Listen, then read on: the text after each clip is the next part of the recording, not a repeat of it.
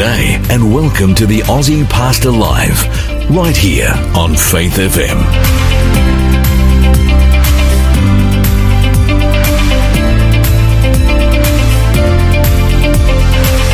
G'day, my name's Lloyd Grolleman. I'm the Aussie Pastor. Welcome to our program today, coming to you from northwest Sydney, and we have had a string of absolutely stunning, beautiful days over the last couple of weeks. Hunty, that's welcome. True. Hey, mate, it's good to be here. Actually, I'm hoping we get a bit of rain. It's forecast for tomorrow. Yeah, but it was forecast for Saturday too. Yes. In fact, we had a church picnic, you'll remember, and we had it all planned out because we were locked down. We weren't allowed to worship. Well, in the end, we actually were, weren't we? True, because the government released, but we cancelled it because it said a 90% chance of rain. I woke up on Sabbath morning, Saturday morning. I looked out the window, not a cloud in the sky. And I think the entire day we never saw a single cloud. The thing is, at the moment, it's not real hot, is it? No, it's beautiful, beautiful weather. Yeah. 22, 23 degrees. Yeah, it is. And night times are quite cool. Yep. And so we are just going through what I would call the most beautiful spring weather. It's a good time of the year, isn't it? It is. I love spring and autumn. Not too hot, not too cold. I wish it was like that all the time. Good filming days. Yeah, if we were to get out and do some work. I think we're going to head out for the first time in 100 plus days.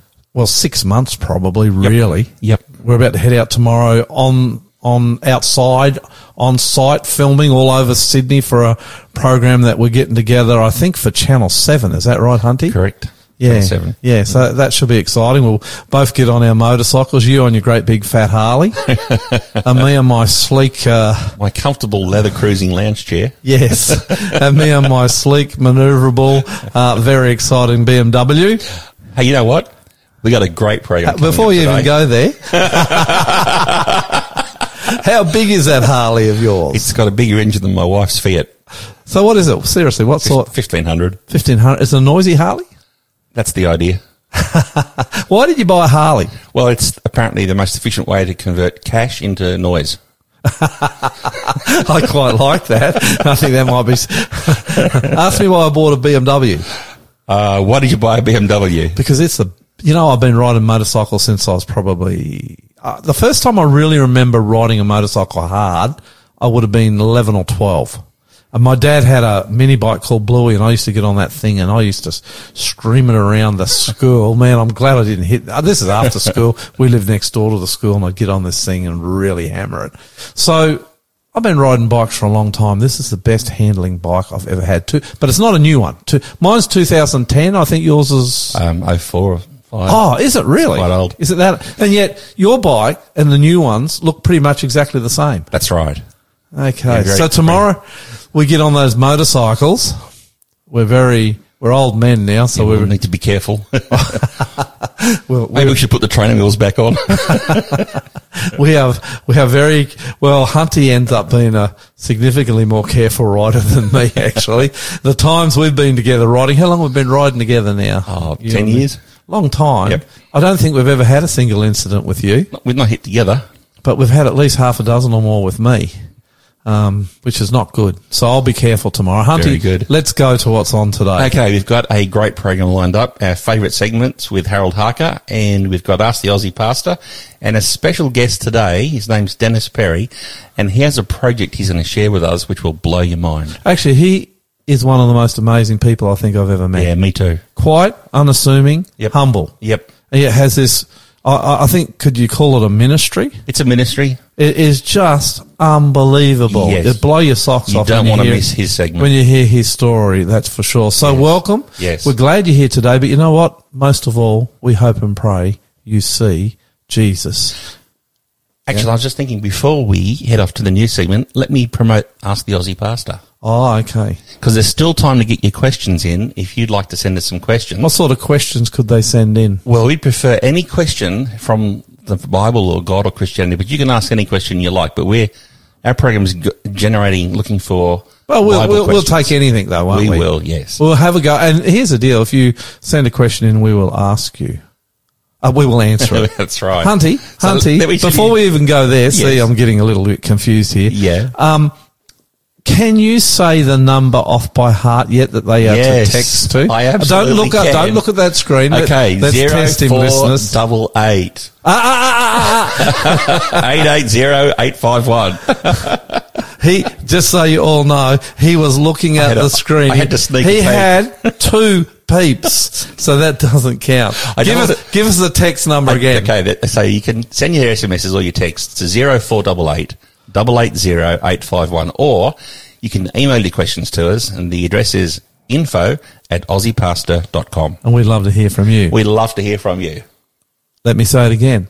We are glad you are here today with us, listeners, and we hope, Hunty and I, that you will just see a little glimpse of how beautiful Jesus is. You're listening to the Aussie Pastor here on Faith FM. How many shows have we done now, Hunty? This is program number 31. It's taken us 31 programs to learn the text number.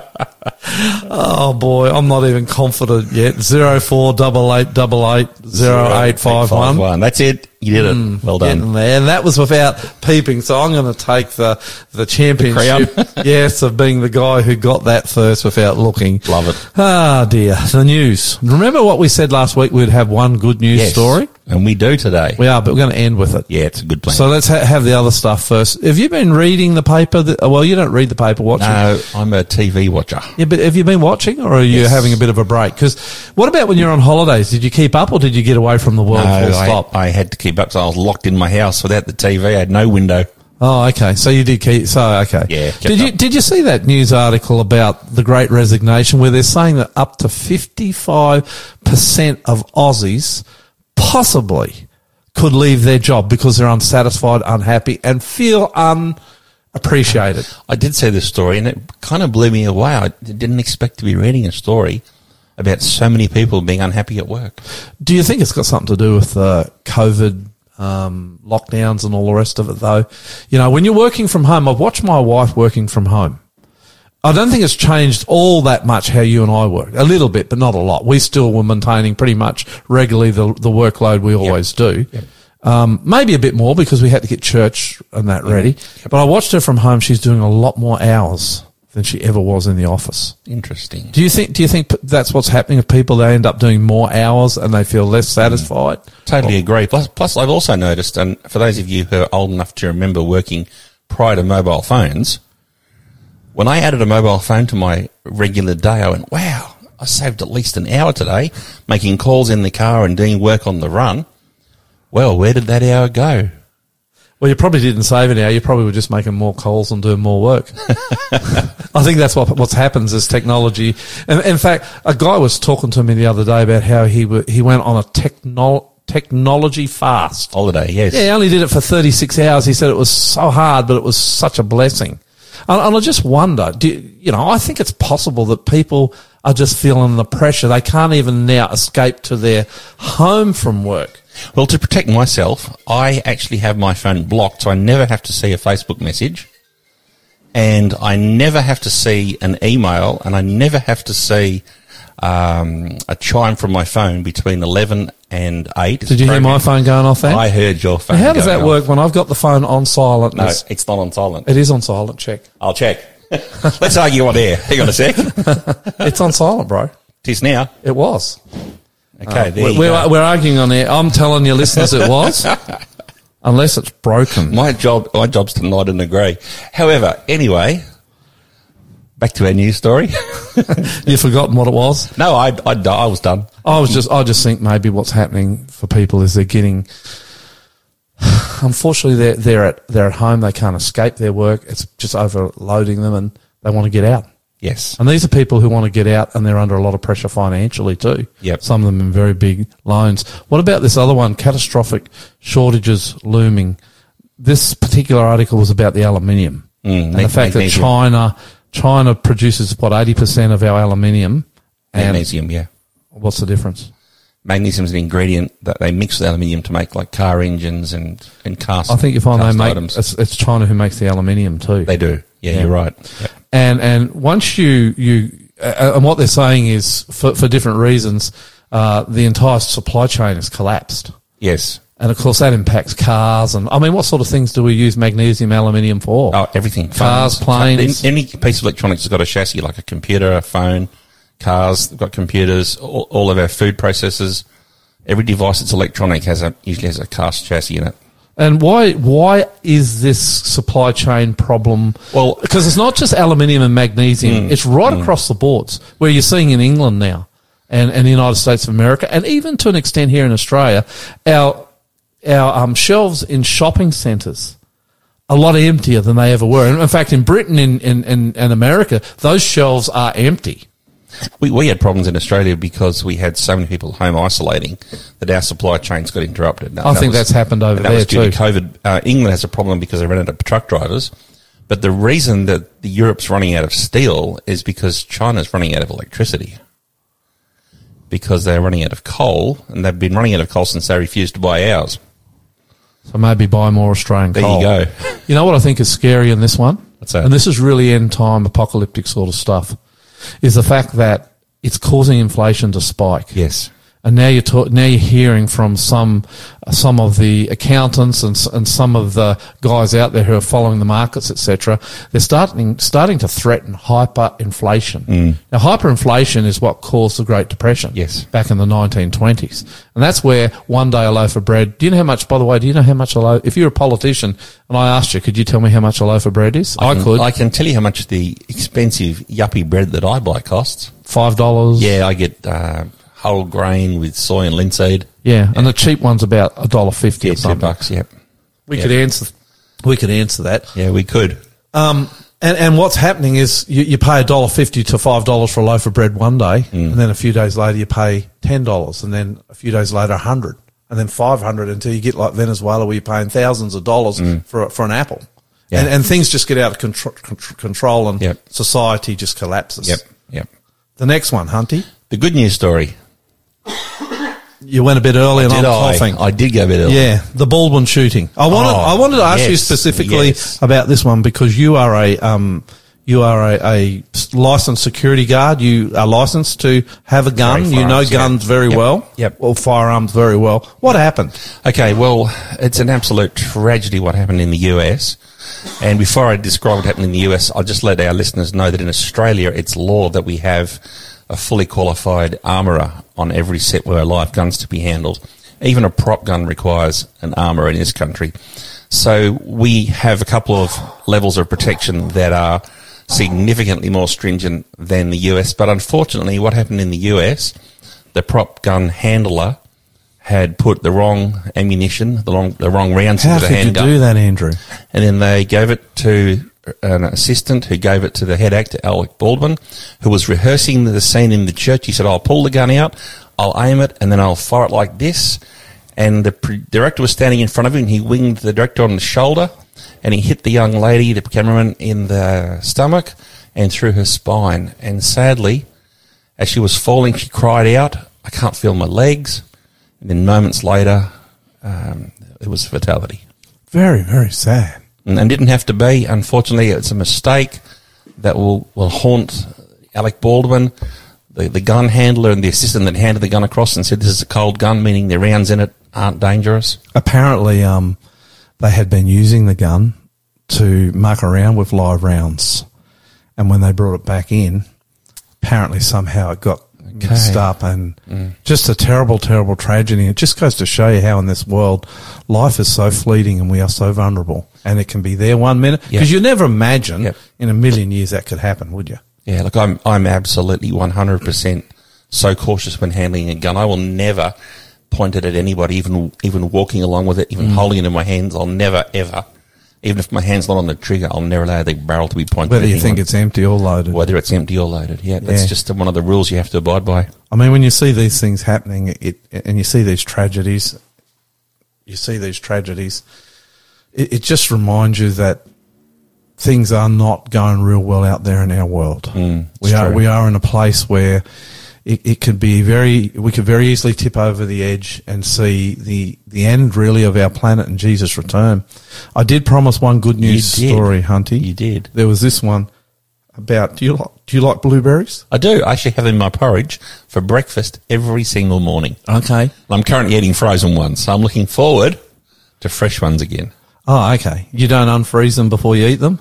I microwave them and then I throw them in my porridge. Well, it seems to me that right now they're harvesting the blueberry crop and they're under a lot of pressure. Here's the good news story. They thought they lost the crop last year, a lot of farmers. They thought they were going to lose it this year. Do you know why they lose these crops? Yeah, sadly, at the moment, they had a hard time finding skilled workers who are able to pick and harvest the crop.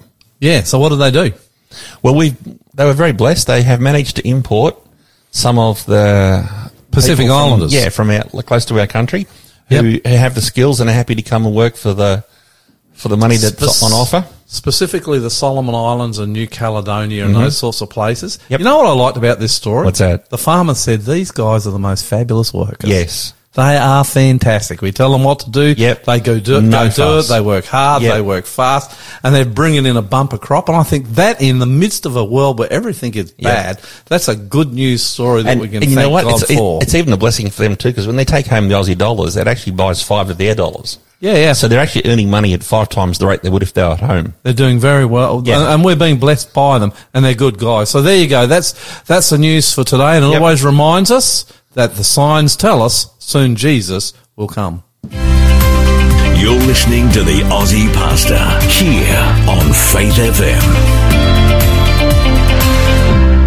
Oh, having a real problem with my voice all the way through that. I noticed. Hear me coughing, and sorry about that out there, guys. Sometimes it gets like this with me, doesn't it? This is a good song, this one, by the Maranatha Singers. I like it. I've been singing it since I was a kid, Hunty. Me too. I think I might have been singing it to these guys too. Have they been around for a while, the Maranatha Singers? Or yeah, He Has Made Me Glad. I think you'll like this one.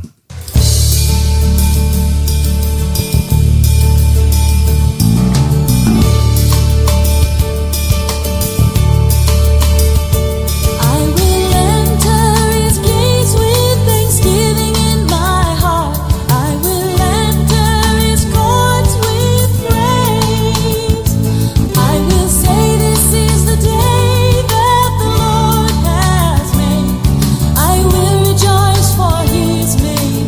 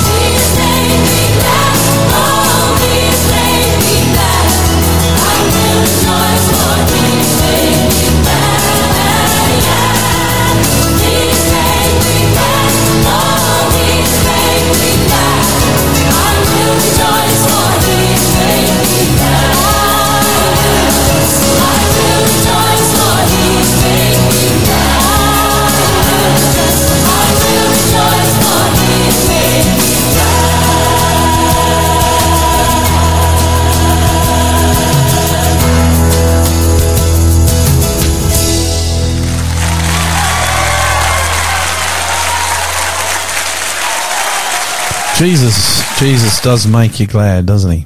Yes. He's a wonderful, wonderful Saviour and a wonderful God to have in your life. I want to welcome to our program today a friend of mine for many years now, Dennis Perry. Are you there, Dennis? Yes, thanks, Lloyd. Good afternoon, Lloyd. Yeah. Buddy. G'day, mate. Welcome to our program. We do go back a fair few years now, you and I reckon the best part of 20. Now you're making me feel old. I could make you feel older. I remember when you started Australia's first Christian CB radio club.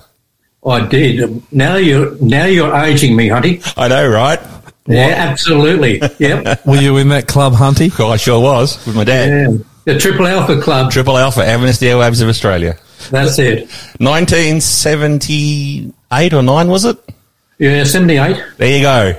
At my age group now. Love it. The reason we actually all know each other is because we all were at one stage or another at Wahroonga Adventist Church. That's a church you grew up in, is that right, Hunty? Indeed. And how long have you been? Are you still there, Dennis, at Wahroonga? I am, yes. How long have you been there for? A long time. Well, a long time, yeah, a number of years now. He's not gonna. You can't remember, or you don't want to reveal. Having a senior moment. Okay. Look, the reason I brought you on is because you have an amazing story, and I'm a little bit daunted because I don't think we have enough time to unpack the wonderful things God has done for you. So even before we start this interview, I want to ask you: can we get you on again? I'll be honoured. Thank you for the invitation at any time. Because there'll be more we want to know. But just some simple background facts about you, Dennis. Where were you born? Well, I was born in Adelaide. Okay. So how did you end up in Sydney? Well, folks moved over when I was a youngster, about 2 or 3, to Sydney, where my father wanted to get into business with Mum. So in the early years, we lived in the western suburbs of Sydney, and I've been pretty well anchored down in Sydney since that time. So really, we could say you're a Sydney boy.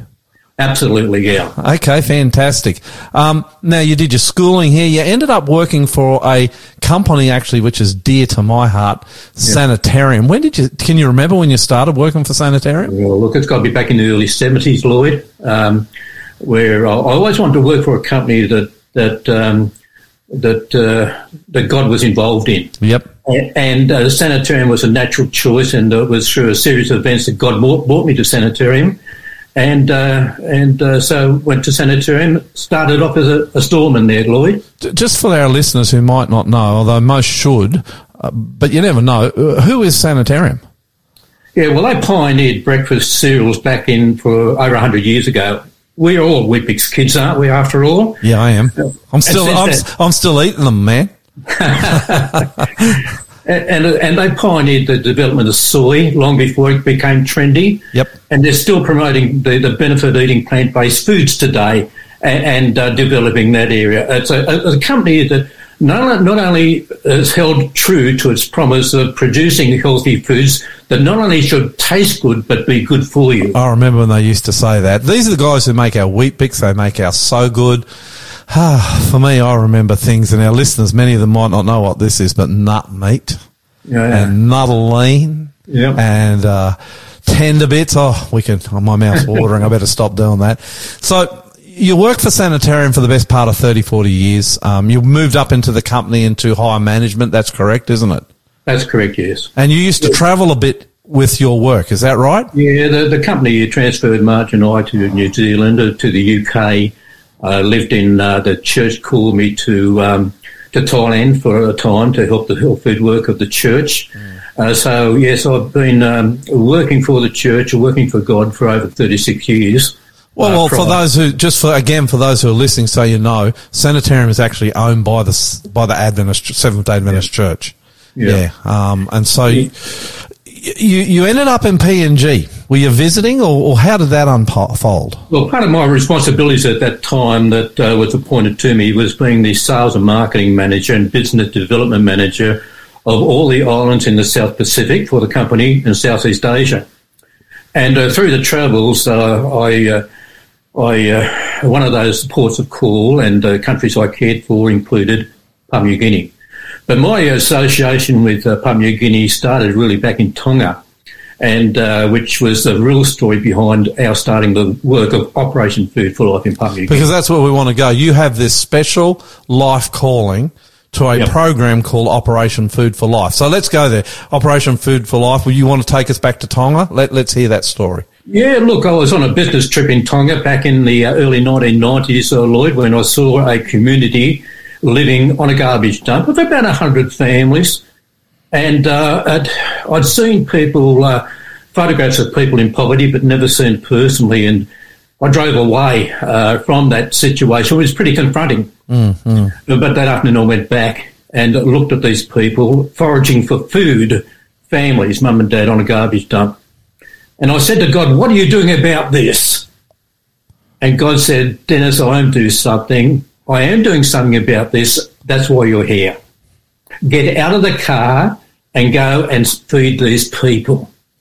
Now, I'd heard about the people living in poverty before, but I never expected I'd be called from sitting in the comfort of a church pew to going and feeding people on a garbage dump.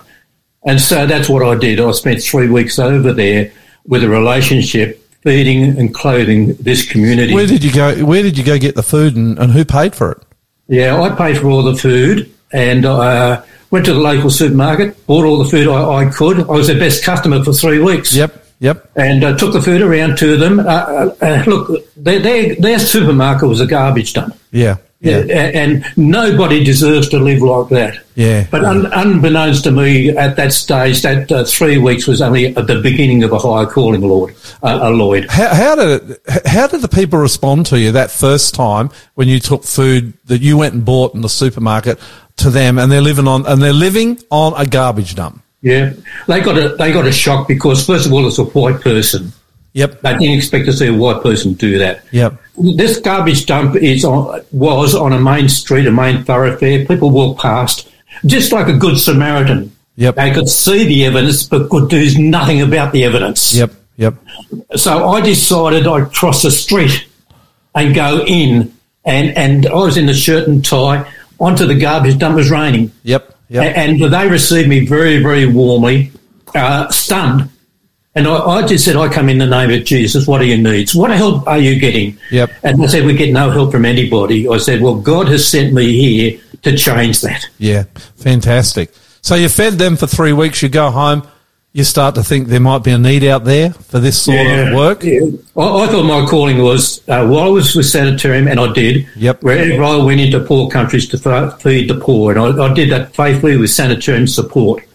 But I wasn't prepared for the higher calling when I retired from the company. In fact, I didn't retire, I refired. Yeah, I like that. That God would call myself and David Woolley, my colleague from Sanitarium, to take this on as a full-time project. Yep. But above all, he said it's not just going to... God made it very clear to me. He said, Dennis, your calling is not just the rubbish dump.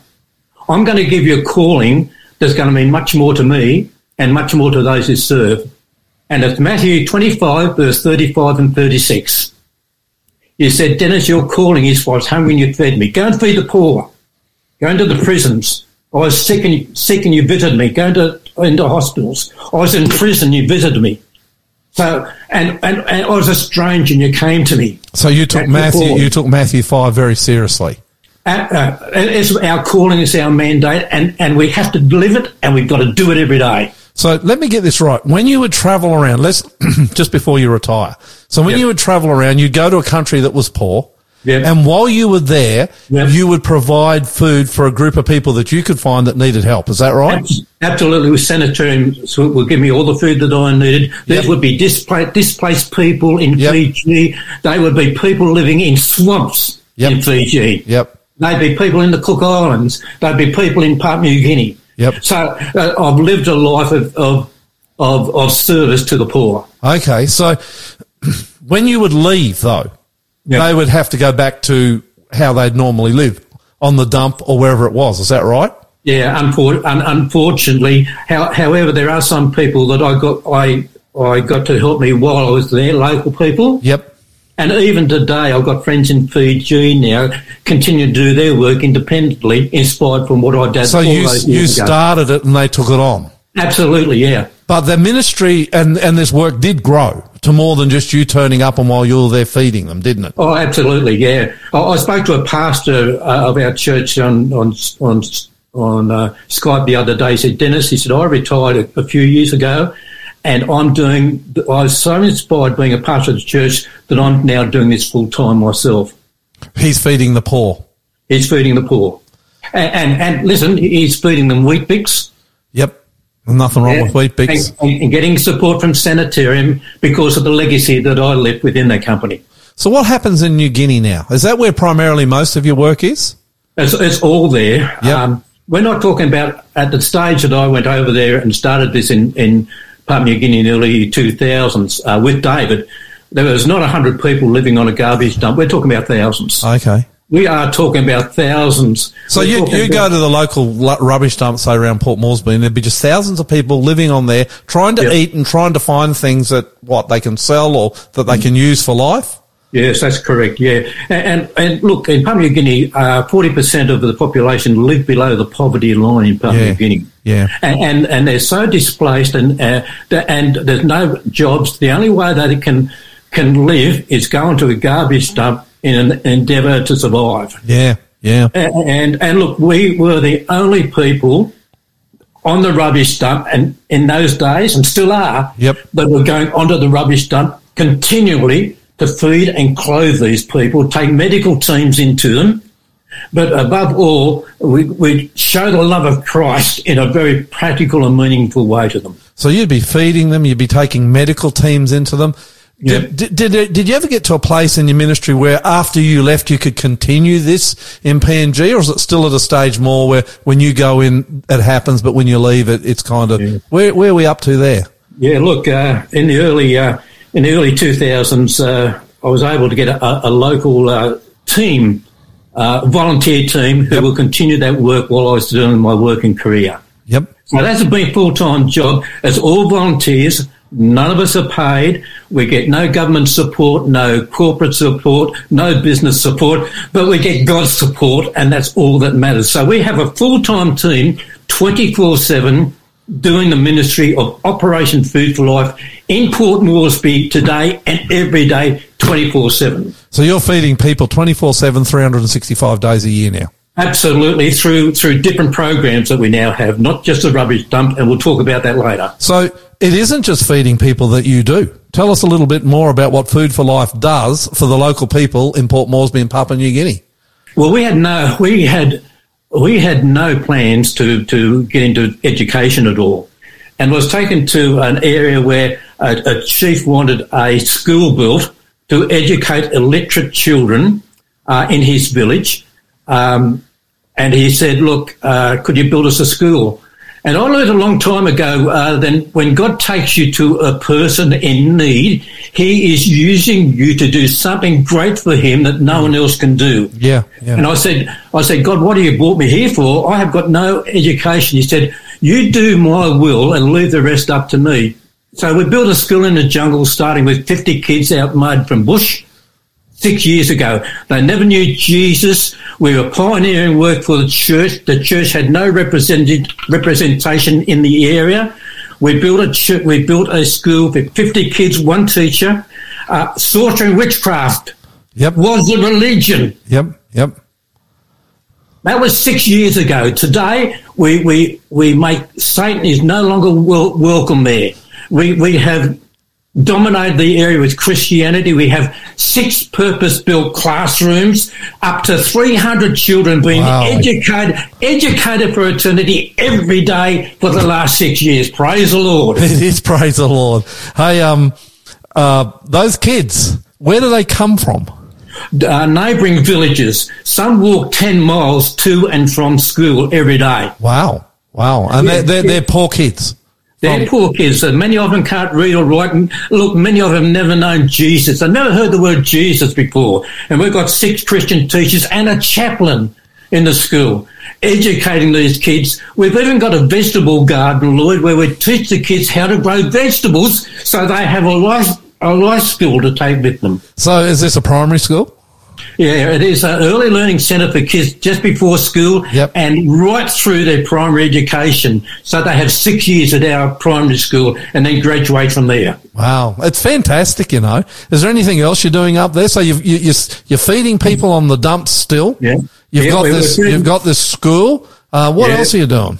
Look, we have a child rescue program which we started 6 years ago. This one makes me I almost want to cry when I hear this one. Look, this wasn't planned by us. Yeah. Everything I'm talking about is planned by God. I'm only just a student, and David is too. Yeah. And we started rescuing kids that have been violated, abused, unwanted, unloved. Some were description too graphic to describe here. Yeah. We started picking up 1, then 2, then 3, putting them into a lounge room at our director's home. 6 years ago, we've now got consistently 30 kids and youth that we are rescuing and have a purpose-built facility that we're caring for every physical, spiritual, emotional need these kids want. We take them to school, we bring them home from school. Some have never been to school. We pay for all their school fees. We take them to church for Sabbath school. We enroll them in Pathfinders. We get them involved in church. We have worship every morning and every evening at the sanctuary. Their lives are being transformed from their humble beginnings, from their trials. We want to graduate them to triumphs, from their scars to stars. Yeah. Also, we want to add these souls to the kingdom. And already over these years, a number of these youths have now been baptised into Christ. And follow Jesus. Absolutely. How many people do you think you've worked with over the years with Food for Life? Look, we have, in terms of volunteers, hundreds of volunteers. And these are people from all walks of life that have helped us in volunteering. Those that we've ministered to, many, many, many thousands. Yeah, yeah. But we must be walking advertisements for Jesus and proclaiming everywhere we go, Lloyd. The first thing we say to everybody, we come in the name of Jesus. Yeah, it's very powerful to do that. Can I ask you this question, and it might be one you can't answer, but because you may not know, or you may have some idea, but where does the money come from? And I know you can say, well, it comes from God, because this sort of work does not happen without the Spirit of God leading it and fueling it. I think we know that, but where does the money come from? Look, we've never appealed for any money. We've never appealed for any help. We've never said get no support. But if it's God's will, he reminded me, if it's God's will, he will pay the bill. Yeah. And I don't know, we don't know how we're going to get the next to be able to feed the kids at the sanctuary the next time. Yeah. But you see, that's not my problem, it's God's. Yeah.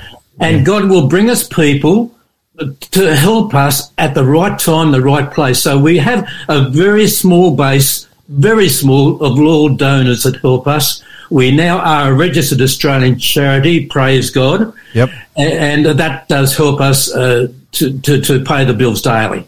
Do you have any patrons?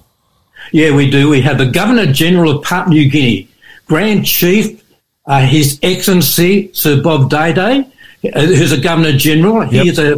And I meet with him, with David, when we go across the PNG, and we kneel in his room and have prayer together. Yep. And he visits the sanctuary and sees our work.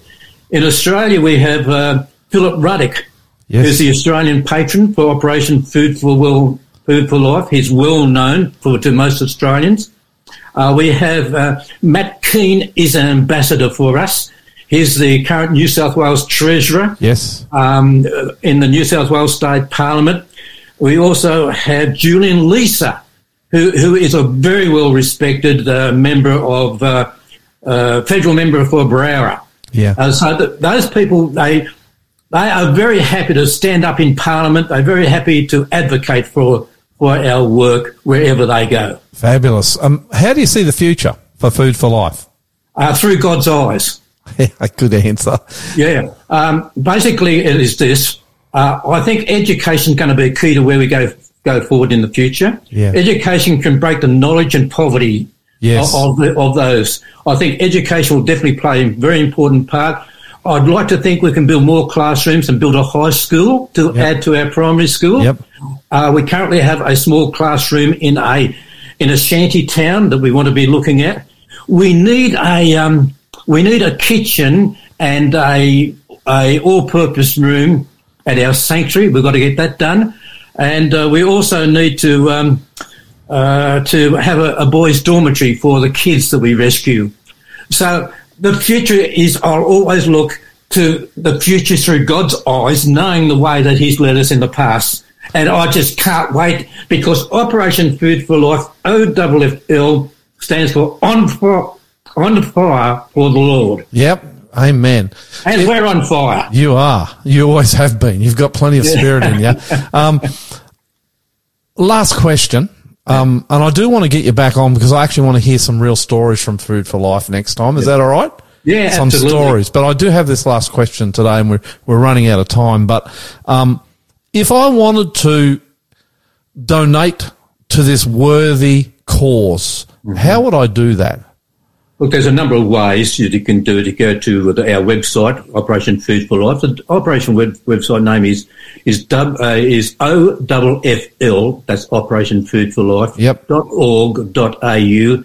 That has a donate button. Okay. You simply press donate, and then it will tell you various ways that you can donate online on a secure website. You can post a check, or you can make a donation in other ways. So and we will give you a tax deductible receipt. Maybe, Hunty, can you put up on our Aussie Pastor webpage what a good idea.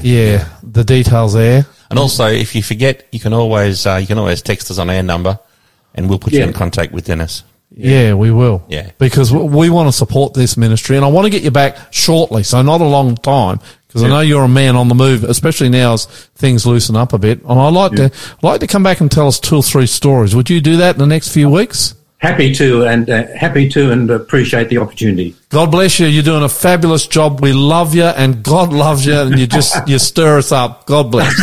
All praise to God. Thank you for having me. Bye-bye. Bye now. You're listening to the Aussie Pastor here on Faith FM. Well, that was a very inspiring interview. Very inspiring, yes. Yeah, he is such a good man, so humble, and yet the story is so incredible. Incredible. And I don't think we've got to the heart of it yet, No, because we you've have actually not. got to hear some of the stories. The human stories are amazing. Yeah, they are. And it's not just 1 or 2. He actually has hundreds of, as he said, they have reached thousands and thousands of people. Yep. And if you were a donor out there and you were looking for a cause you could give to, that every cent goes to, and it goes straight onto the ground, helping these poor people in New Guinea. And you and I have been there. We've seen this. We have. I've seen it. It's very confronting. And of course, COVID up there is making it even worse at the moment. And if you had some extra dollars, I can say this, Hunty, pretty comfortably. Yep. His website would be a good place to go. Operation Food for Life. Send them your help. Yeah, and it was a worthy cause. Okay, Hunty, our next song. What are we singing, or what are we going to listen to? It's from Barbara Streisand, and its title is On Holy Ground.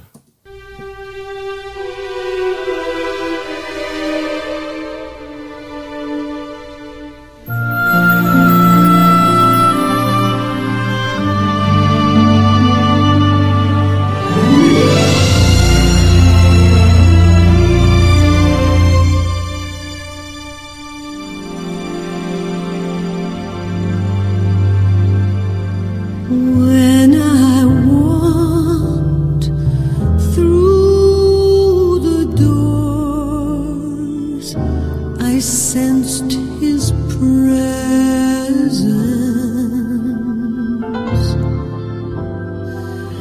and I knew this was a place where love abounds.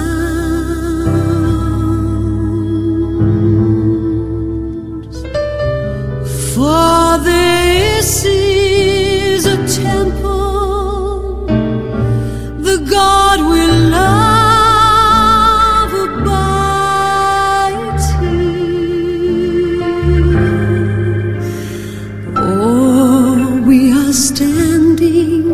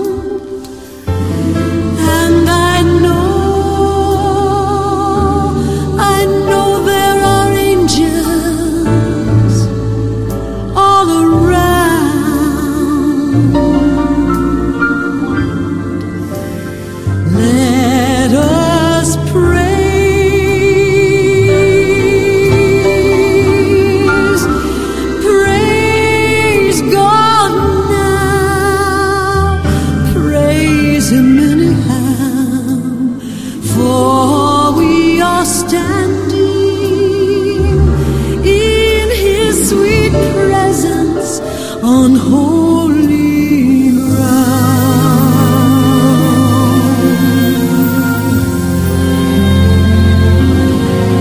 In His presence, I know there is joy beyond all measure. And at His feet, sweet peace of mind can still be found. Ooh. For when we have a need, He is still the answer. Oh, reach out and claim it, for we are standing on holy ground.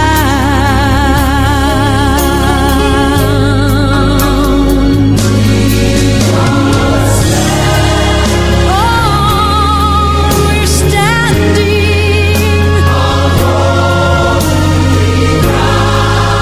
Yes, it's holy, holy ground.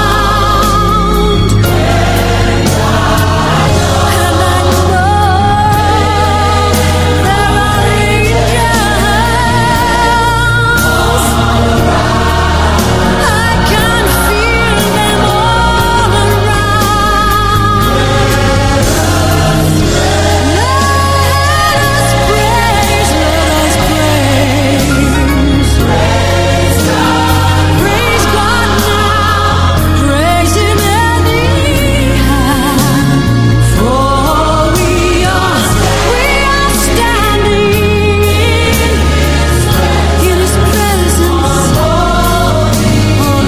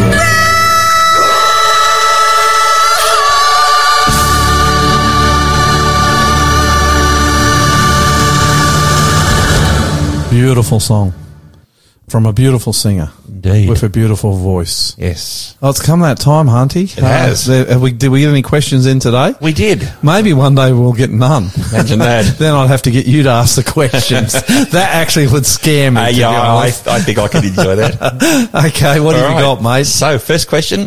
We don't know who it's from, but the question is Jesus God or man? Oh, what a beautiful question. Yeah. And it is a good one, that one. Is Jesus God? Well, He is God. Well, Jesus is... Do you know the answer to this question? well, when He came down to earth, was He God? Yes. Oh, definitely. When Jesus was on the earth, that's why Thomas in, I think it's John 20, falls onto his knees and cries out to Him, my Lord and my God. That's why people worshipped Him. You can't worship Him if He's not God. I've got a follow-up question. Yeah. So He lived a I wanted to sinless swing life? that back on you. Oh, did you? Yeah, I did. Yeah. Do you think Jesus is God or do you think He's human? Oh, I know Jesus is God. Is He human too? Well, I was going to say yes to that because when He was here on this earth, He was tempted by Satan. Can you be human and God? Now you're the pastor. I'm going to sit back and These are good enjoy questions your answer on this. that people ask, actually. What do you reckon? What's your view? Yes, I think he could easily have been. Well, you're on fire today, mate. Woo! He actually is human, and he is God. And it's kind of a mystery that we don't completely and totally understand. But I really like this concept and this idea. I like this question. Yeah, because you think of Jesus, when he went back to heaven, he was put back up on the throne of God. Because when he came down here, he humbled himself and became a man. Yep. So he goes to the cross. He's resurrected. He ends back up in heaven. He's put back up on the throne in his rightful place as God, but he's still human. So what that means is, Hunty, if he's human, he's your brother. It means, follow this with me for a moment. Your brother sits on the throne of heaven. Yeah, it's pretty and amazing. rules the universe. Amazing. So if your brother is the king, what does it make you? I've got royal blood. You have. Yeah. You're part of that's what it means when Jesus says, hey, come join my family. I will make you a royal priesthood. It means I will make you royal and I will get you priesthood. They share to, Christ to the world. Yep. That's the job of a priest. I'll make you a royal priesthood. You are part of my family and you'll share me with the rest of the world and invite the rest of the world to become part of my family too. So yeah, Jesus was God and Jesus was human. Very good. Both. All right, next question. Wow. Who is the Holy Spirit? Well, that's another really good, we're on the Trinity, are we? Looks like it. There are three persons who make up God or the Godhead. God the Father, God the Son, and that's Jesus Christ, and God the Holy Spirit. The Holy Spirit is probably the one that we know the least amount about. But we know enough to know this, that he is the third person of the Godhead, that he works primarily here on earth. And you know that when you feel that, you go and listen to a good preacher, Hunty. Like, who's your favourite preacher? Oh, next to you? Oh, yeah, thanks, mate. You just got a pay rise. And yet I don't pay, I don't decide that. But probably one of my favourite preachers is a guy named John Carter. Okay, when you, or do you ever sit and listen to John Carter and your heart is moved to follow Jesus more intensely, more deeply, and with more passion, and with more commitment, and with more faithfulness? Totally. This man actually taught me what I know about God. Well, it wasn't him. No. Oh, I see what you're saying. It was the Holy Spirit using him. Right. And it's the Holy Spirit, the third person of the Godhead. You know, I said he works on earth. He works in our hearts. Yep. He works in our minds. He's the one who calls us to follow Jesus. He's the one who talks to us while we're on this earth. He gives us guidance. He gives us leading. He shows us the way. If you want to know one of the biggest problems in Christianity today is not enough people who call themselves followers and disciples of Jesus actually are born again, which means they have the Holy Spirit. So if you run around calling yourself a Christian, you don't have the Holy Spirit guiding, leading you, showing you the way, you can actually do a fair bit of damage. Do you know how to get the Holy Spirit into your life? You ask. That's it. Simple, eh? Pray. So how would you do it? Tell me practically how you would do it. A simple prayer. What would it be? Dear Lord, please send your Holy Spirit into my life, into my heart, to guide and lead me. And will he come? Always. With full power. And you will recognise it almost immediately. Of course. He'll start to talk to you. Yep. Telling you the way to go. Now, you might not want to go the way he's telling you to go, and that's another story. I've experienced both sides of this coin. Yeah. But to follow the Holy Spirit's guiding, leading, and prompting always is a good thing. Yep. So what a great question. Who's the Holy Spirit? Quick answer, he's God. There you go. This next question, should Christians get into politics? Okay. As a Christian, I'm very careful with politics because I don't want to in any way.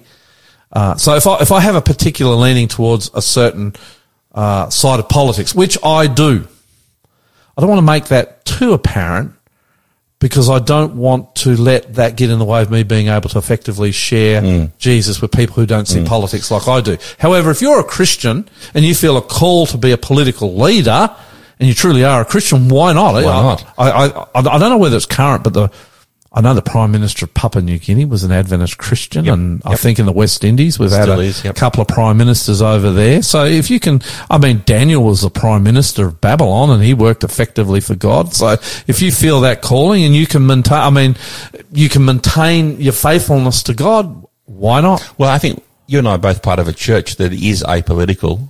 Yeah. We're a church that does try to avoid taking stands. Politically, yeah. Because we're trying to reach everybody. And you're welcome in our church, whether you're in Australia, we don't care if you vote Labor, Liberal, Greens, National. You can even vote independent. Can you vote for Pauline Hanson? Yeah, if you want to. She's not vaccinated. Well, let me tell you, our church, I was going to say my church, but it's not my church, No, our church, our church. God's church. Yep. New Hope, we open this Sabbath and you're welcome. That's right. At our church, whether you're vaccinated Vaxxed or not. Labor or Liberal, we don't mind. We don't care. come You and can join even us. be a communist and come to That's our right. church. There you Yep. go. So the question was, can you be what was it? Let me just scroll back. Should Christians get into politics? Oh, if God calls you. There you go. But be very careful about getting too political, especially if you're trying to share Christ. Last thing you want to do is ostracise a Labor or a Liberal voter because they see things politically different than That's you. right. Exactly. Yeah. All right, this next question. Does God ever speak to you when you are praying? God speaks to me every single day. Wow. But 99, and I love this. There's no weakness in this at all. 99.9% of how God speaks to me is in the Bible. You know, the Bible says faith comes by. So faith is believing God's there. Yep. Faith, Romans 10:17. Yep. Faith comes by hearing. Hearing the word. And hearing, so how do I hear God? Hearing comes by the word of God. Yep. But there have been a few times in my life, because I've got to recognize God's voice in the Bible, in my Bible study. I can't remember the last day, and I certainly don't build myself up on this. It's just a fact. I can't remember the last day in my life where I never opened the Bible. Wow. And so God, it's not even a wow. The Bible's just become such an intrinsic part of my life. I love it. I enjoy, and my wife too. She's a wonderful Bible student. Yes. Liska is. Yeah. She really is. And she encourages me to stay in the Bible. But there have been a few times, but I got to know God's voice in the Bible. That's my point here. Yep. And so when he does speak to me, the few times he has spoken to me, and he has, I think I shared last week one of those times in the story. Yep. When I was in New Guinea, I've recognised his voice and I've acted on it, but not a whole lot, to be honest. So we'll take that as a yes. Yeah, but not a whole lot. Okay. 99.999% of my hearing the voice of God is in the Bible, and it's as powerful as you and me talking here. No, it's more powerful than you and me talking here. Yep. All right, next question. How can I feel forgiven by God when it doesn't feel like it? Well, that's a good question, isn't it? Wow. Have you ever had that?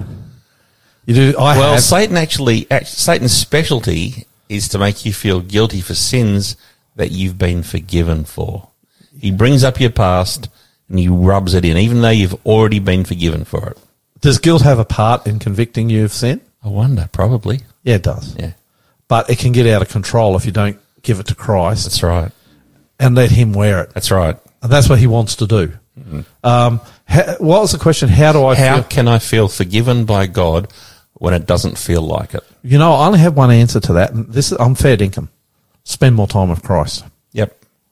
I can't say to you, have faith and you're going to feel forgiven, because you might not. But the more time you get to know, the more time you spend with Christ, the more you get to know him, the more you get to see his nature, his personality and what he's like. And your confidence then in your forgiveness is not in how you feel, but in what you meet in Jesus Christ. And it is truly, truly beautiful, Hunty. Does that make sense? That does make sense. So look, if you're not feeling forgiven, I get that. I've been there. I still experience that sometimes now, Hunty. Yep. If you're not feeling forgiven, and you've asked for forgiveness, first thing is believe, but the second thing is, and I think this is just as important, spend more time with Christ. Get into your Bible study. Get down on your knees and pray. Churches all over Australia are open now this Sabbath. Go to church. Why? Because when you're in fellowship, worshipping God, you are spending time with Christ. Amen. And as you get to know him and you see him, you will be convicted. It's a cast iron guarantee. Convicted that you're forgiven. Hey, can I just butt in here? Hey, Dennis, you still there? Yeah, yes, I'm here. Mate, in our question line, I just got another question, but I also got a lovely statement. I'm going to read it to you.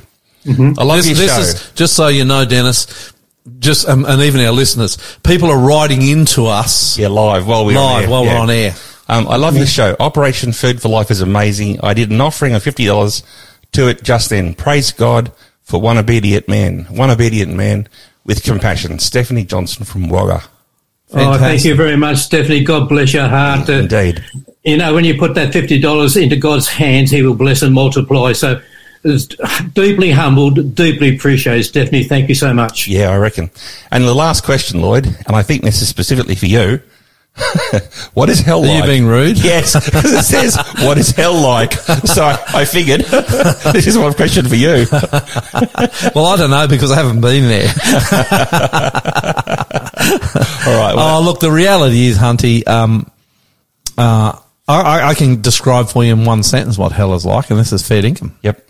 Hell is living life without Christ. Without Christ, exactly. That's hell. Separation from God. It's separation from God. Yep, totally. As an Adventist, as a Christian, as a Bible believer, I don't believe in an eternal fiery hell. It's not in the Bible. But the idea, the concept of hell is without Christ. Yep. I think that's biblical. Yeah, I we should agree. do a Bible study on that. We should do a Bible study on hell. That'd be a good one. You know, the last time we did a Bible study on hell, we got banned by Facebook because they didn't like the word hell in our title. Oh, okay. Well, we won't use it next time. It's not the only time we've been banned from Facebook. No. We're well and certainly. We've got awards for being banned on Facebook. If you preach and teach the gospel, the reality is Facebook doesn't overly like it. That's right. I don't care. So, let's wind up our question time. Shall I give the plug for the number again? Yeah, because keep those questions. These were good questions today. Hey, by the way, Hunty, before you give the plug, we actually do a Ask Aussie Pastor, and we got it from the radio. Yeah, well, due to the success of our radio program, Ask the Aussie Pastor, we actually now do a TV program called Ask the Aussie Pastor. And I noticed that half a dozen questions come in today for that program as well. We didn't answer them. No, we'll get to We those. only do the radio ones. Do the on this radio one. ones on the radio and the TV ones on the TV. So Yeah. if you want to ask a question, how do you do it, Hunty? Okay, it's simple. You can text your questions to us on 0488 880 or you can email your questions to us, and the email address is info@aussiepastor.com. So here we are, Ask the Aussie Pastor. I had a good time with you guys today and those questions. They were good. wonderful. They were good questions. Keep them rolling in. They can send them at any Send them time during the anytime. week. We'll get them between now and the next So program. if you're listening to a repeat of this program, who cares? Send Doesn't them in. matter. Send in your questions. Yep. And I promise you this, Hunty. Yep. We will answer every single question that comes in. And some of them which are really quite hard and can't be answered in one-liners, we've got a new program that we've We've just started a new program where we can give long answers. on what? On Facebook, It's on our YouTube? YouTube, social media, and Facebook. on our social media platforms. And what's that called? You just go to the Aussie Pastor Facebook page or aussiepastor.com for our website. Yep. Or you can go to findjesus.tv. Either way, you'll end up at the same place. Just put Aussie Pastor in your search engine. That's You'll it. find it. It'll come straight up. And what's the program called? Can you remember? Because I can. Yes. A short Bible study.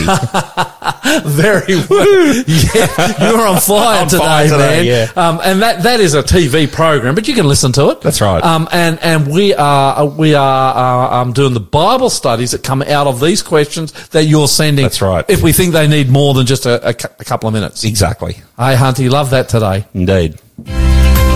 You're listening to the Aussie Pastor here on Faith FM. This guy, Bill Gaither, and his trio, maybe I'm aging myself here, Hunty, but I just love this Me music. too. When I Love it. first discovered Gaither, I reckon it must have been around 2000, but he's been around a lot earlier than that. I'm usually late to these sorts of things. If you don't know who Gaither is, what would he be? Probably the most famous Christian singer in the world? musician in the world. Well, at least to the baby boomers and those of us who tag on with the baby boomers. That's it. He goes on these cruises, you know, they have these concerts. He brings all these, a number of music stars who you actually know. I know that. I was listening live today to Reggie and Lady Love Smith, who was singing in a Gaither concert today. Actually, we know Reggie and Lady Love Yeah, we Smith. do. We've Are we had them in dropping our church. names here, mate? Oh, Are we allowed to do that? it's our program. Not the only ones. We know Wintley Phipps. Yep. We know Ben Carson doesn't sing, does he? Yep, we know the Heritage Singers. Yeah, we know. Well, Faith First. No, you know the Heritage Singers and you know Faith First. Hunty knows everybody. This song, Bill Gaither and his trio. Yep. It's a beautiful song.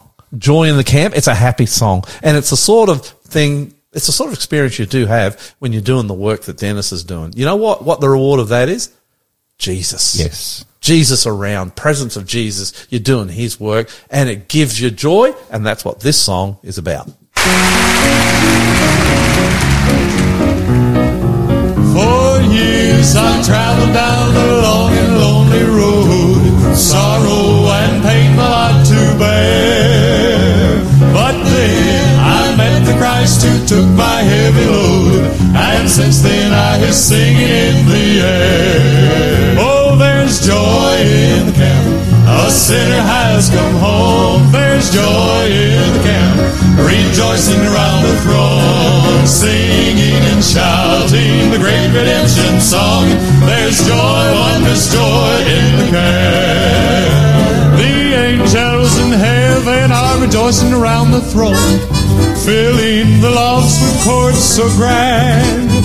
They're singing because of one lost sheep who's just come home. I know there must be joy in the camp.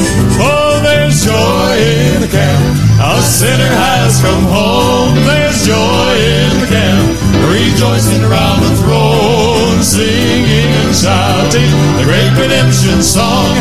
Out of the darkness into the light, out of the blindness to jubilant sight, out of the sorrow to heaven so bright. There's joy, wondrous joy in the camp.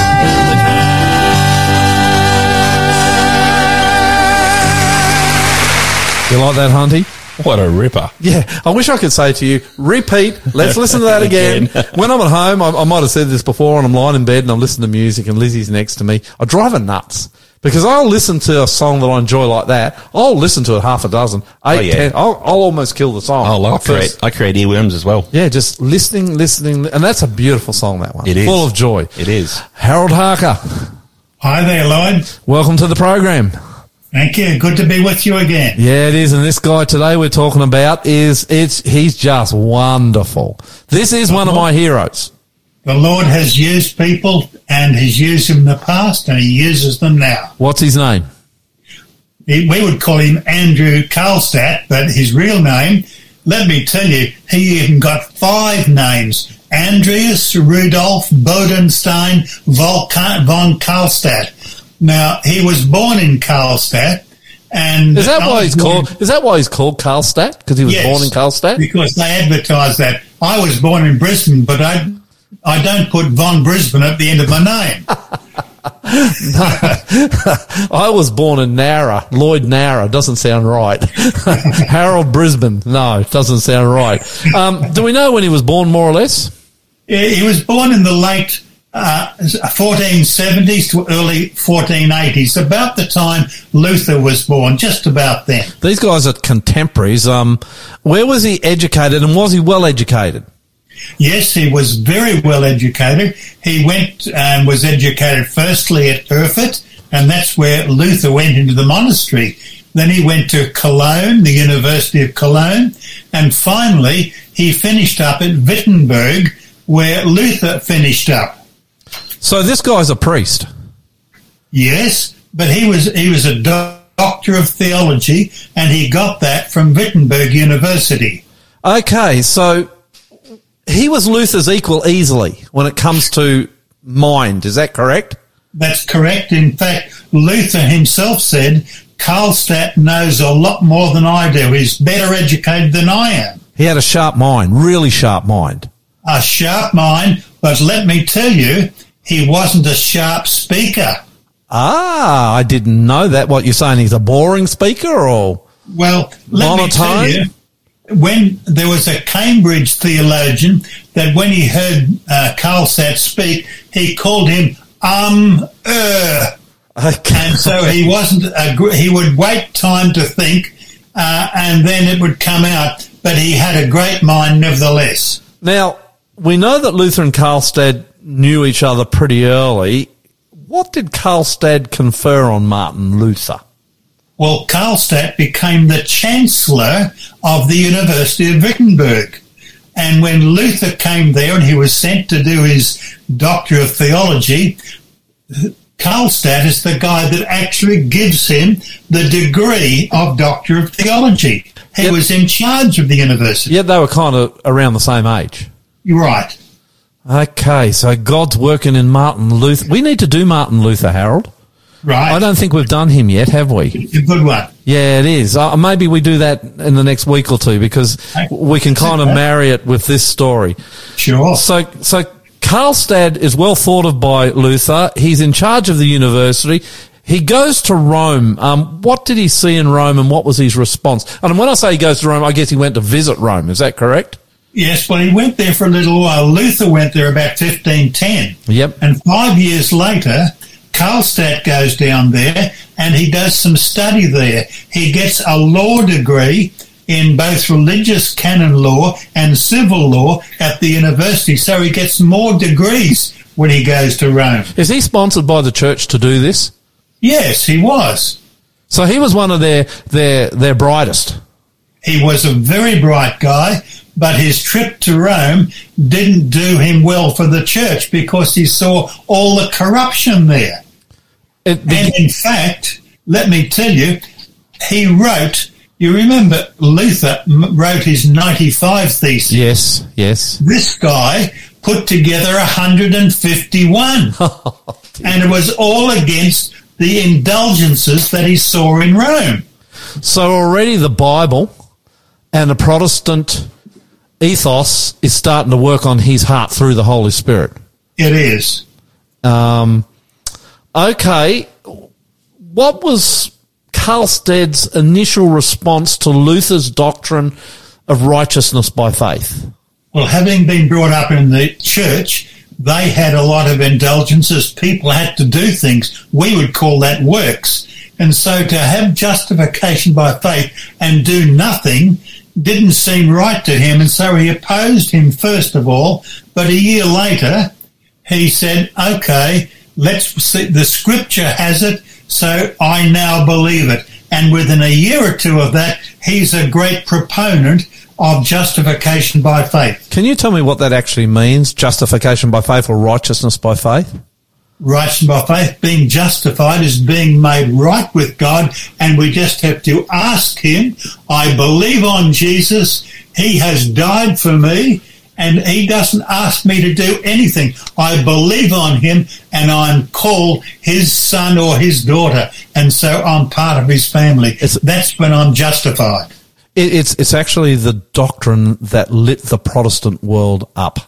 And it lit Martin Luther up. And Karlstadt, as you're saying, initially opposes it, then becomes as great a proponent of it as Luther, and perhaps even more passionate than Luther about it.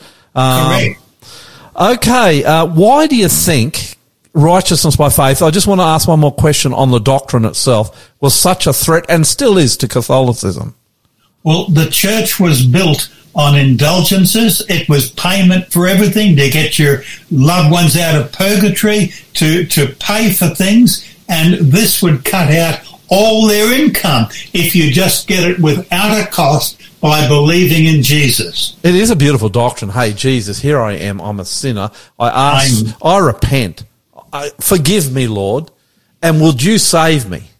And he says, yeah, I'll save you. I'll do more than that. I'll go into the judgment in your place, and God will judge me instead of you, and you can come to heaven. Amen. It gives you great peace. It's such a beautiful... That's why I like these stories of these guys. Look, you said Karlstadt came across to Luther's doctrine on righteousness by faith. Was that exclusively through Bible study? Yes, well, he was noted for he would always say, but the Bible says... And he was a Bible student, and the supremacy of the scriptures was the keystone of what he would want to believe in. Do you reckon he got that from Luther, or do you think he just, God and the Holy Spirit convicted him of it himself? Well, I think the Holy Spirit convicted him. He would take all scripture. Luther wasn't too happy with the James and a couple of other things. Yeah. But Karlstadt... I'm going to ask you about that when we do Martin Luther, because he actually got some scissors and cut the book of James out of the Bible. That's right. Which is unfortunate, because it actually is a beautiful book full of the righteousness of Christ. Karlstadt, it's all scripture and it's all God-given. We're going to find out how much that really meant in just a minute. Tell us about the Leipzig debate. And why did Luther end up calling Karlstadt a new Judas? I kind of think this little part of the story is unfortunate. Well, Eck was the Catholic theologian, and he challenges Karlstadt to come and have a debate with him in Leipzig. And so Karlstadt runs along and he gets there. He starts the debate, and Luther says, this guy can't debate well. I'm going to crash the party and take over. And so Eck was there, and Karlstadt gets sidetracked while Luther is the main one who who debates with Eck.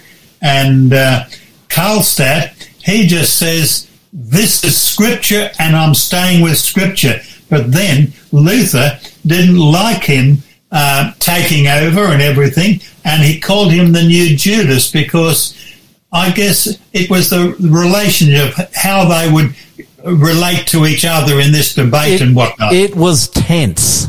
It was. It would be fair to say that these two men of God. Now that's not unusual because I think Paul had issues with Barnabas and John Mark. Yes. In the gospel. So just because you follow God doesn't mean that you're going to get on with everybody else who does. And Harold, you have worked for the church, how many years? 50 plus years. Yeah. There are times when you work with the Lord and there are just men and women that, try as you might, you're just not going to click with them. Correct. That's just how it is. It's all right when you're the president like Harold. He was a big boss. It's a bit different when you're the little fellas like us. You've got to behave, haven't you, Hunty? True. Now, Luther was forced to go and hide at the Castle Wartburg, while Karlstadt was in Wittenberg. Tell us what Karlstadt was up to while Luther was off in his castle hiding. So kind of Karlstadt was still active. Luther was in his castle. What happened? Well, Luther was actually caught and put in this castle at Wartburg because it was for his own safety. But while he's there, Karlstadt's still back in Wittenberg, and he wants to see the Reformation keep going. And so he's the only one in control of the Reformation movement back in Wittenberg. And so he writes against celibacy. He writes against the monarchism of the church. He attacks the mass, and young students start to riot, and he gives out the communion, which was never given like that, the bread and the wine to the laity. Images are knocked out of the churches, and then he gets married. And Luther comes back and wants to put order back into the church. And so there's a bit of to and froing again as soon as Luther comes back. Actually, the reality is that Karlstadt, God had taken Karlstadt further along the journey into Protestantism than he had Luther at that time. Correct. In fact, I reckon it'd be fair to say Karlstadt went a lot further than Luther ever did. Yes, he did. And there's a couple of reasons. Karlstadt, even though he was the chancellor of the university, he was one to take the message down to the peasants, to the lowest level. Luther stayed more with the princes and those who are in charge of the world. And well, God probably could have designed it like that, of course, too, because he needed to reach both groups. Sure. I mean, we needed Luther to talk to the Elector of Saxony and others so that they could get the protection of the German princes against the papal armies. Sure. Yeah, so they worked. Another aspect of Karlstadt, he was fairly impetuous. He would just jump into something. Yeah. Luther was much more sedate and I'll do things properly. But if Karlstadt thought something should be done, he would do it. Tell us about Karlstadt and the Sabbath, and this is probably my, because I'm a Sabbath keeper myself, this is probably one of my favourite parts of his story. Well, Karlstadt, of course, it comes from the Scripture, and the Bible says the Sabbath, remember the Sabbath day, until Luther gets sick of hearing Karlstadt talking about the Sabbath, and this is the words of Luther. Let me read them. If Karlstadt were to write further about the Sabbath, Sunday would have to give way. Wow. He was champion of the Sabbath, and in the end, this is the point that Johannes Eck makes against Luther. If you take the Bible, then you can't worship on Sunday because the Bible says the seventh day is the Sabbath. I'm going to tell that story in a minute in our story time, Hunty. Excellent. Because I wanted to follow up with that amazing story of Luther, Eck, and Karlstadt.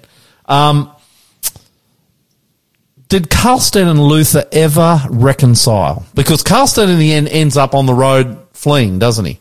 He becomes so radical that even the German princes who were Protestant were struggling with him. Is that correct?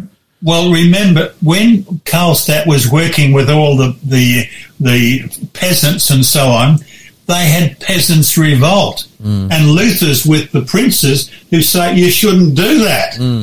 And but it's interesting, one night when Karlstadt got married and he's being chased by these mobs, he knocks on Luther's door and Luther takes him in for a few days to protect him. So they did make it up, but finally, in the end... Actually, just before you go, hold that finally for a moment.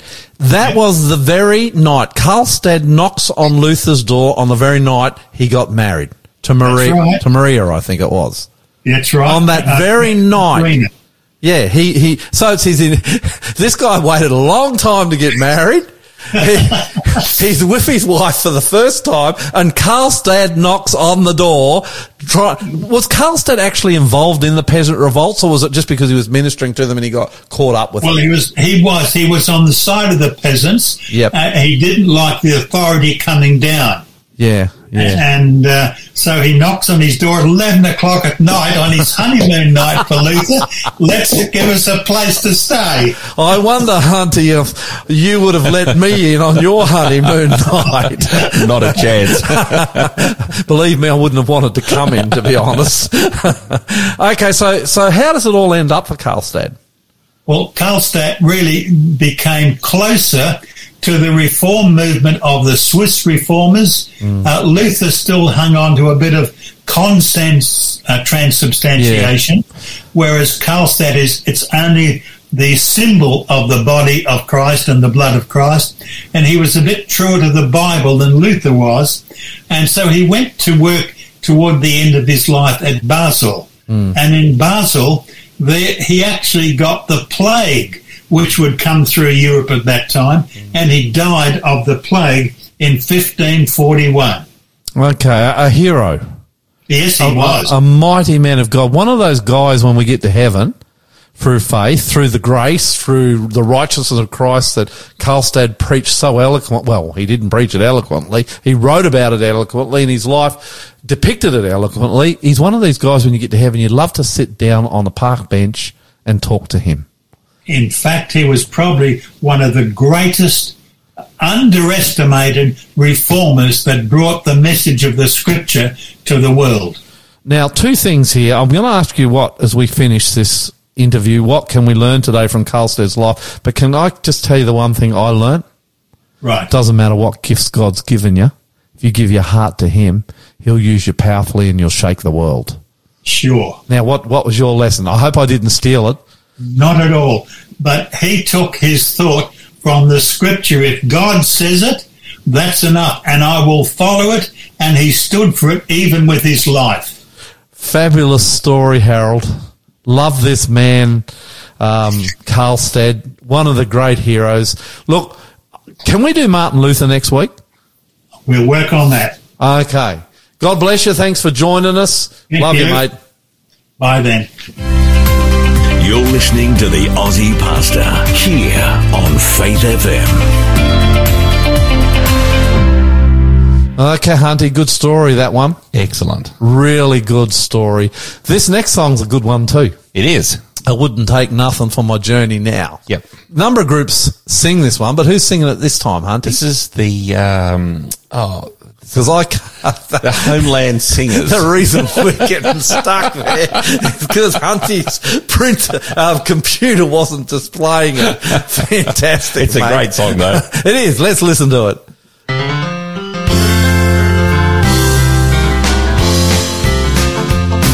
Well, I wouldn't take nothing for my journey now. I gotta make it to heaven somehow. Though the devil tempts me and he tries to turn me around. He's offered everything that's got a name, all the wealth I want, the world of fame. If I could still, I wouldn't take nothing for my journey now. There's nothing in the world that'll ever take the place of God's love. Silver and gold can never buy his mighty love from above. When my soul needs healing and I begin to feel in his power, I could say thank the Lord, I wouldn't take nothing for my journey now. Well, I wouldn't take nothing for my journey now.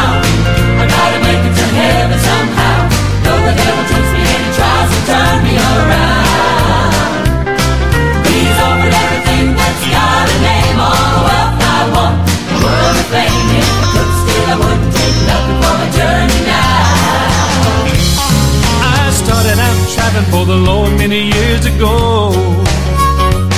I've had a lot of heartache, met a lot of grief and woe.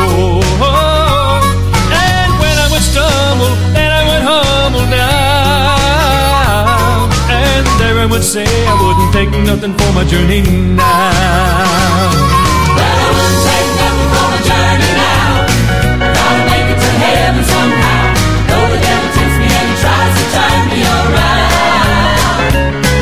he's offered everything that's got a name, all the wealth I want, and worldly fame. If I could still, I wouldn't take nothing for my journey now.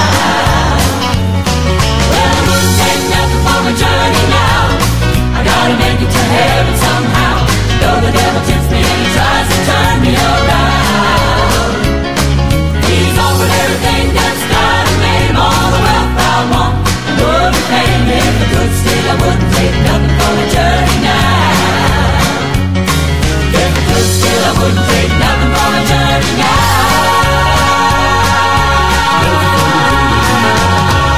How good's that, Hunty? What a ripper. I love that. love really. Maybe I'm aging myself to our No, audience. it's a toe tapping ripper, that one. It is. It's a fantastic song. Hey, quick story. Yes. Because I've kind of sucked up a bit of time with these other guys because I really wanted to hear from them. Yeah, me too. You know, we talk about Martin Luther, Karlstadt and Eck. Yep. Karlstadt's into the Sabbath big time. Yep. Luther resisted it. And I reckon right now in this story, and Harold kind of alluded to it, you have one of the greatest misses in Protestant history. So this is what happens. Eck, Karlstadt and Luther meet at the Leipzig debate. Now, that wasn't just a one-off debate, went over a few years.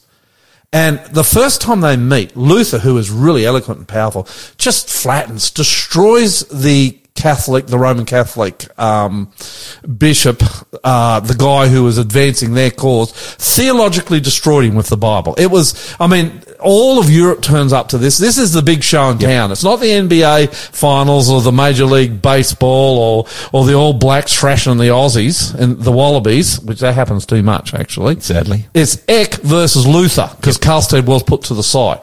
So Luther just, in this first debate, he just smashes him. It is incredible to see. And all the princes, and it's incredibly dangerous for the Catholic Church, all the princes are going, wow, this is fabulous. And they all went to Luther's side. So Catholicism facing a major challenge. So Eck goes away.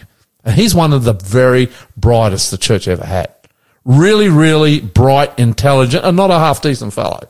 He goes away and studies, and he comes up with an answer. And so he challenges Luther again. So they come together. This is like the heavyweight title fight, you know, of the world. So they come in again, and Eck gets up. Because Martin Luther had been going on and on about this. And he says, Martin, you believe in the Bible and the Bible only? Martin Luther goes, yeah, I'm a Bible only man, you know, and he stands on this. I mean, this is where he's getting his victory from. Because what he's saying, the Bible says. And Eck says, if you believe in the Bible and the Bible only, why aren't you a seventh-day Sabbath keeper? Oh, love it. And here's a tragedy. What happened? Martin Luther lost the debate. The Church of Rome was this close to coming to Protestantism. Now, our viewers can't see. No. 1 millimetre. Very close. Very, very close to coming over to the Protestant doctrine. And if Martin Luther had just humbled himself as Karlstadt had and seen the Sabbath, I mean, it's there. We've done Bible studies on this program about the Sabbath. Genesis, Exodus, you can go through to Luke, you can go through to Matthew. It's just everywhere. Isaiah 66 talking about the Sabbath in heaven. If Martin Luther had just accepted the Sabbath, he would have won the second debate. And the entire history of Christianity might have been different. You're listening to the Aussie Pastor here on Faith FM. Hey, Hunty, this is your song. This is your group. Oh, I love this song. You've worked with them. You know I love them. it. You love them. You introduce it. Yes, it's by my favourite group, the Heritage Singers.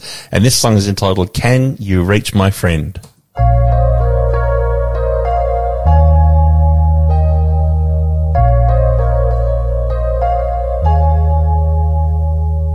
I I got a call from an old friend. We laughed about how we had changed, but I could tell things weren't going as well as he claimed. He tried to hide his feelings, but they only gave him away.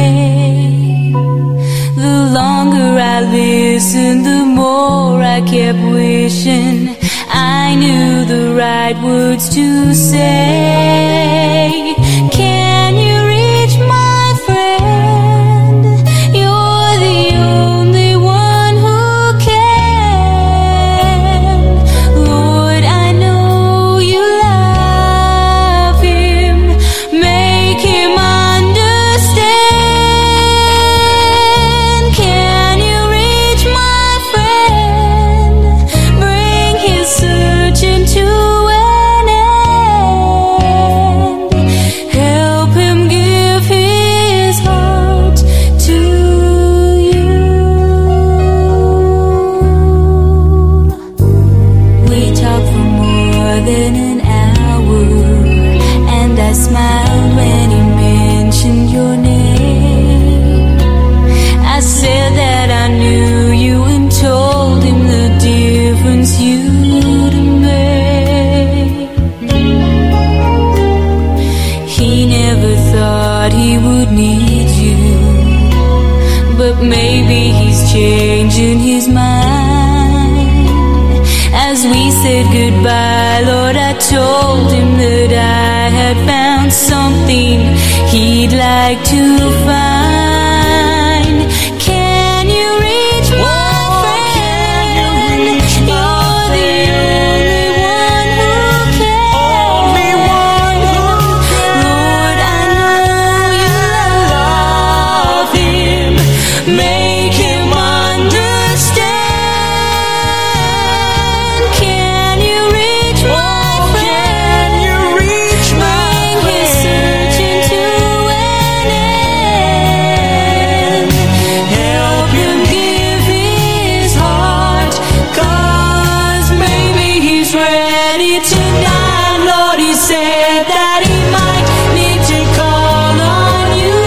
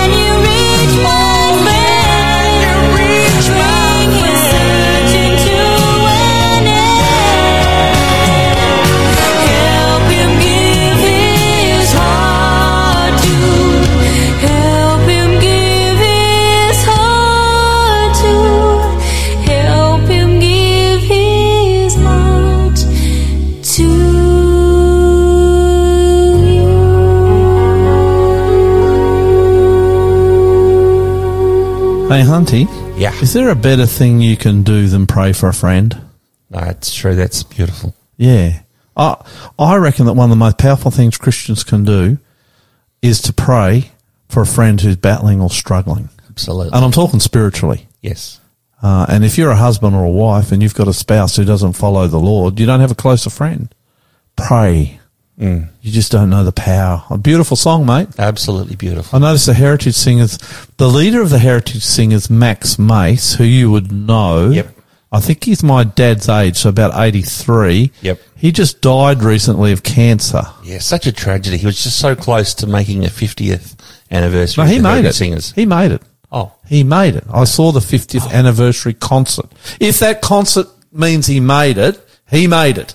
Praise the Lord. amen. But he died not long after that. That felt good then. I corrected Hunty. Oh, that felt fantastic. I wish the viewers could see what happens. Listeners. Oh, sorry, the listeners could see what happens. Praise the Lord that the if they listeners were not viewers. If they were viewers, they could see. Like I say, I've got a great head for radio. Hey, our Bible study. It's a two-parter, maybe a three-parter. Oh, Hunty. wow. We're going to talk about baptism. Yes. There are two types of baptism. Baptism by water and baptism by the Holy Spirit. Yep. Both are related and both are very important if you want to see the kingdom of God. That's right. Now, we're not into righteousness by works, but make no mistake, is we look at this, you'll see why it's important. I remember when I was baptized. Do you remember when you were baptized? Certainly do. How old were you? I was in my late teens. Okay, I was 10. Wow. How old were you? I was 16. 16. Who baptized you? The youth pastor at Runga Church, Jeff Kane. Okay, he's still around, or Yep. yeah, Well, okay. I haven't seen him for years, but I believe he is. You did Bible studies, and Yes, did Bible studies with. Actually, I did Bible studies with quite a few people. Actually, were you baptized? What at Warunga? I was baptised at Warunga. Yeah, And when you got baptized, how were you baptized? What happened? I was baptised the traditional Christian way, where you get baptised by full immersion. I don't know in what water. I'd call that traditional. Actually, most of the churches traditionally sprinkle now. That's only the one church, isn't it? No, many. Ah, Many. In fact, more than you would like to think. So you were baptized. When you were baptized, you went under the water. totally. Mm. Okay. Well, I was baptized when I was 10. Same thing. Baptized by my dad. It's Nice. the second person my dad ever baptized. Oh, My grandmother got baptized when she was 8. Here's the difference between my grandmother and me. She never left the Lord. She died, man, just before she turned 101. Wow. So she lived a long, long life with Jesus Christ. Amen. And she was faithful, and she was a pastor's wife. It was a good life. Let's have a look at this subject, baptism. John chapter 3, verse 5. I want just right at the beginning to establish these are the words of Jesus, how important baptism is. Okay. Jesus replied, I assure you, no one can enter the kingdom of God without being born of water and the Spirit. So born of water, what's that? That's baptism by immersion. And the Spirit, born of the Spirit? That's accepting the Holy Spirit into your That's heart. baptism of the Holy Spirit. You got your two baptisms right there. And Jesus says, hey, if you want to be in heaven, you got to be baptized by both. Yep. Now, this is an interesting one, this next scripture, and I wanted to read this before I got into what baptism actually is and why we get baptized. Ephesians chapter 4, because in the churches of Christendom, there are just a million. You know, Hunty, we were in Israel. No, we were in Jordan. You remember? We went down to the Jordan River. I do. And we saw people being baptized. How many different types of baptism was there down there? We saw all types. Yes. I reckon there would have been at least 5, 6 or more different types of baptism. Some people were being sprinkled. Yep. Some people had a cup of water tipped over their heads. Yes. Others were going down by immersion. Yes. Do you remember this? I remember one person baptizing themselves. That's right. I remember that. Yep. How beautiful was that? Don't know. Well, it's not the way to go. No, but they made it all the way to the Jordan River. And baptise themselves. Yeah. Well, they probably should have done a Bible study before they got there. I baptised a girl in the Jordan River. That was very I kind of mentioned on this radio program before, you know. I actually put that footage into last night's program. Okay, that was the Ask the Aussie pastor. short on the resurrection. Oops, maybe the one before. Yeah. But I recently put it on. Okay, recently. Footage of us in Jordan I can see baptising. Hunty's mind Computer's overloaded. clicking around there. Okay, so you got all these different ways the Christian church baptises people, but what does the Bible say? Ephesians 4, 5 and 6, Hunty. There is one Lord, one faith, one baptism, and one God and Father of all, who is over all, in all, and living through all. How many baptisms there? One baptism. Now, because baptism is so important, I think we better find out the mechanics of it and why the actual mechanics, in other words, how you are baptized, is so important because it illustrates what baptism depicts. Does that make sense, Hunter? Yep. It is really, really important. And if you've never been baptized, we talk about the Holy Spirit today coming and talking to your heart, Yes. leading you, guiding you, showing the way. And and in fact, let me ask this question of you, Hunty. What is the prerequisite to baptism? All you have to do is accept Jesus Christ as your personal saviour. Let him into your life, let him into your heart, and ask him to be your saviour, and that's it. It's a very good answer. I always give this answer when people say to me, well, how do I know I'm ready to be baptised? Well, when Jesus tells you. You know, in all the years I've been doing Bible studies, I've never asked somebody to get baptised. I share with them this Bible study, but they come to me and tell me when the Holy Spirit convicts them, hey, now's the time. Yep. But here's my answer, and it's very similar to yours. You can get baptised when you can say, Jesus, I want to follow you all the way for the rest of my life. That's right. It's as simple as that. Yep. I will follow you, Jesus. I want to be faithful. I want to be loyal. I love you. I will follow you with all my heart all the way for the rest of my life. I'll do anything you want. I'm yours. You're ready for baptism. Yep. That's the test. Will you follow Jesus all the way for the rest of your life? Simple. Yep. Real simple. Yep. So this one baptism, what is it? Well, I reckon the best way to go look at the mechanics of what happens when you're baptized is Matthew. Let's go to Matthew 28, 19, 20 first, and this is what God tells the church, and then we'll look at the mechanics. Okay. I'm jumping ahead of myself. Sure. Matthew 28, 19, 20 says, therefore, go and make disciples of all the nations, baptizing them in the name of the Father and the Son and the Holy That'll Spirit. do, Hunty. So all that's happening there is Jesus is telling his church, he's telling you and me, hey, go out, tell people about me and baptize. Tell the whole world. In fact, Matthew 24:14 says, when we tell the whole world, then the end will come. That's it. That's why we do this program, isn't Amen. it? One of the reasons. Okay, let's look at the mechanics of how you're baptized. And we went to where Jesus was baptized. Remember this, Hunty? We did in the River Jordan. It's on the Jordan side. But Yes. the Jordan River no longer goes through where Jesus was baptized. It's pretty close. That's about 100 metres away. It's actually changed direction. And it was just a big hole. You remember? Yes, big mud hole. Yeah, no water in it. It kind of gets water in when it floods. Yes. But this is where Jesus came down at the beginning of his ministry. He's about 30 years of age, down on the Jordan River in the desert, and he sees John the Baptist, his cousin, baptizing, and he asks John to baptize him. This is what happens, Matthew 3, verse 11. Okay, I baptize... This is John the Baptist, by the way, talking. Yes. I baptize with water those who repent of their sins and turn to God. But someone is coming soon who is greater than I am. This is Jesus. So much greater that I am not worthy even to be his slave and carry his sandals. He will baptize you with the Holy Spirit Love and with it. fire. So you got baptism of the water and baptism of the Holy Spirit tied together there, Hunty. Go on, mate. Then Jesus went from Galilee to the Jordan River to be baptized by John. But John tried to talk him out of it. Wouldn't you, Hunty? I'm the one who needs to be baptized by you, he said. So why are you coming to me? You get that? Absolutely. Yeah. I would be the same. But Jesus said, it should be done, for we must carry out all that God requires. So John agreed to baptize him. Okay. So you got the scene here, haven't you? Yep. I can still see that. it. Yeah. Yeah. It's great when you've been to Israel and you can see it in your memory, isn't it? Yeah. So John doesn't want to baptize him. Jesus said, but you need to baptize me. Yep. So this is how he does it. And this is important because we are to follow in the footsteps of Jesus, Hunty. You should. Go for it. Okay. And verse 16. After his baptism, as Jesus came up out of the water. If you go back to the original language, he comes up. If you're going to come up out of the water, what do you have to do? You must have been under the water. You have to go down into the water. Yep. So he goes down into the water and then he comes up out of the water. Does that make sense? Absolutely. He's baptized by Total immersion. immersion. Now, Hunter, you've done a lot more travel than I have, but when you go to the places where a lot of the early Christian churches are to this day, the ruins, they all have All have baptistries.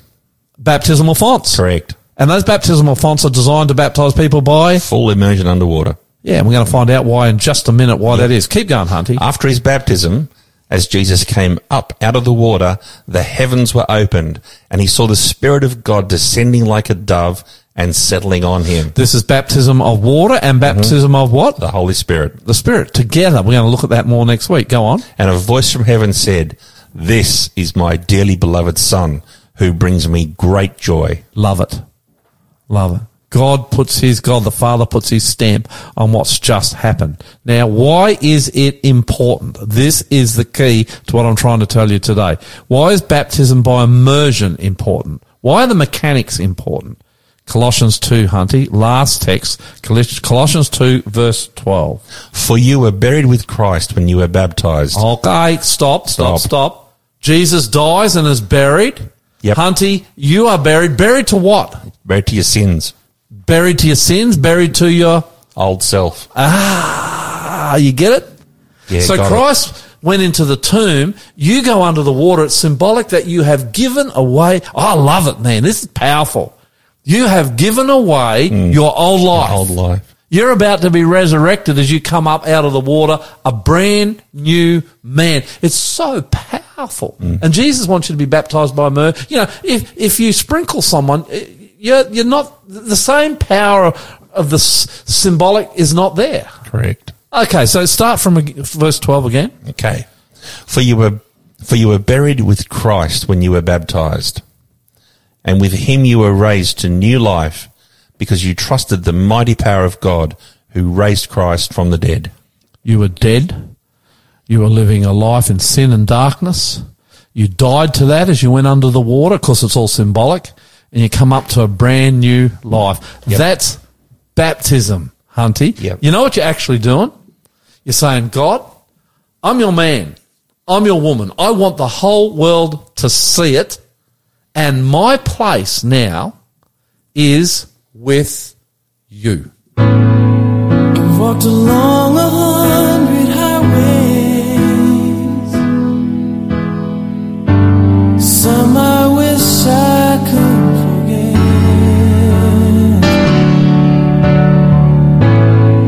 And I've burned a lot of bridges.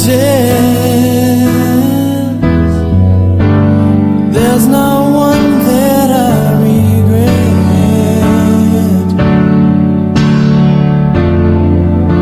'Cause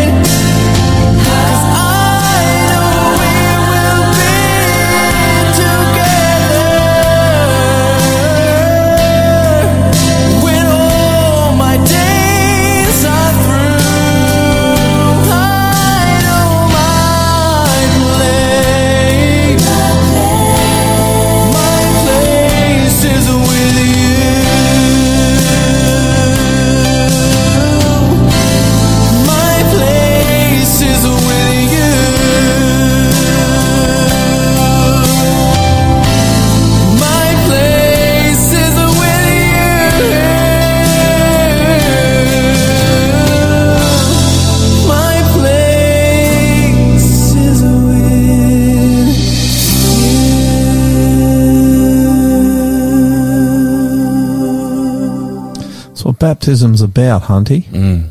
My place is with you, Jesus. Yep. I want to walk with you for the rest of my life. I've been in the darkness too long.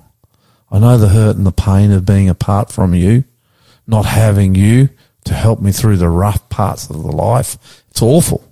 And people come to the point where they say, Jesus, I want to walk with you. And that's what baptism is all about. Now, Hunty, we do provide more Bible studies on this subject and a whole lot more. Yeah, we'd love to help you get closer to the Lord Jesus Christ. And I'd like to encourage you to do this. It's pretty neutral. In other words, I'm not going to chase you up. I'm not going to ring you or anything like that. But Hunty, if somebody wanted to know more, Yes. what do they do? If you want to dig a little deeper on this Bible study, just send us an email, info@aussiepastor.com, and in the subject field put offer 301, because we have a Bible study series prepared exactly and just for you. So email us. The address is info@aussiepastor.com, and in the subject line, one word, offer 301. So it's only email. That's right, only email. Yeah, don't text us like you normally If do. you do text us, we'll pull it out and we'll sort it out. But this is best if you just email us. Okay, Yeah. fantastic. Yeah. Well, I'm glad you joined us today. Good program today, Hunty. Great program. Yeah, and Good we're going to guests. try and bring Dennis back next week. That'd be good. With more stories. We're going to talk about Martin Luther next week. Yep. I love that. It's going to Yeah. that's going to be It's a gonna be beauty. hot. We're Yep. going to have some good music, great Bible studies. We're going to follow on the two baptisms. And I think you're going to be blessed. So watch out for us, Hunty and Grolly, the Aussie pastor, here on Faith FM next week. My name's Lloyd Grolleman. Hang on. Are you going to pray? Yeah, better, eh? Yeah, I reckon. Thank you, Lord, for being with us today. Bless our listeners with a special experience with you is my prayer in Jesus' name. Amen. Amen. My name is Lloyd Grolleman. My name is Hunty. I'm the Aussie we love pastor. I'm the Aussie pastor. We get that. Yeah, we'll never we get better that. do some practice We on should that. practice that, yeah. We love you. But Jesus, He loves you so much more. see you next time.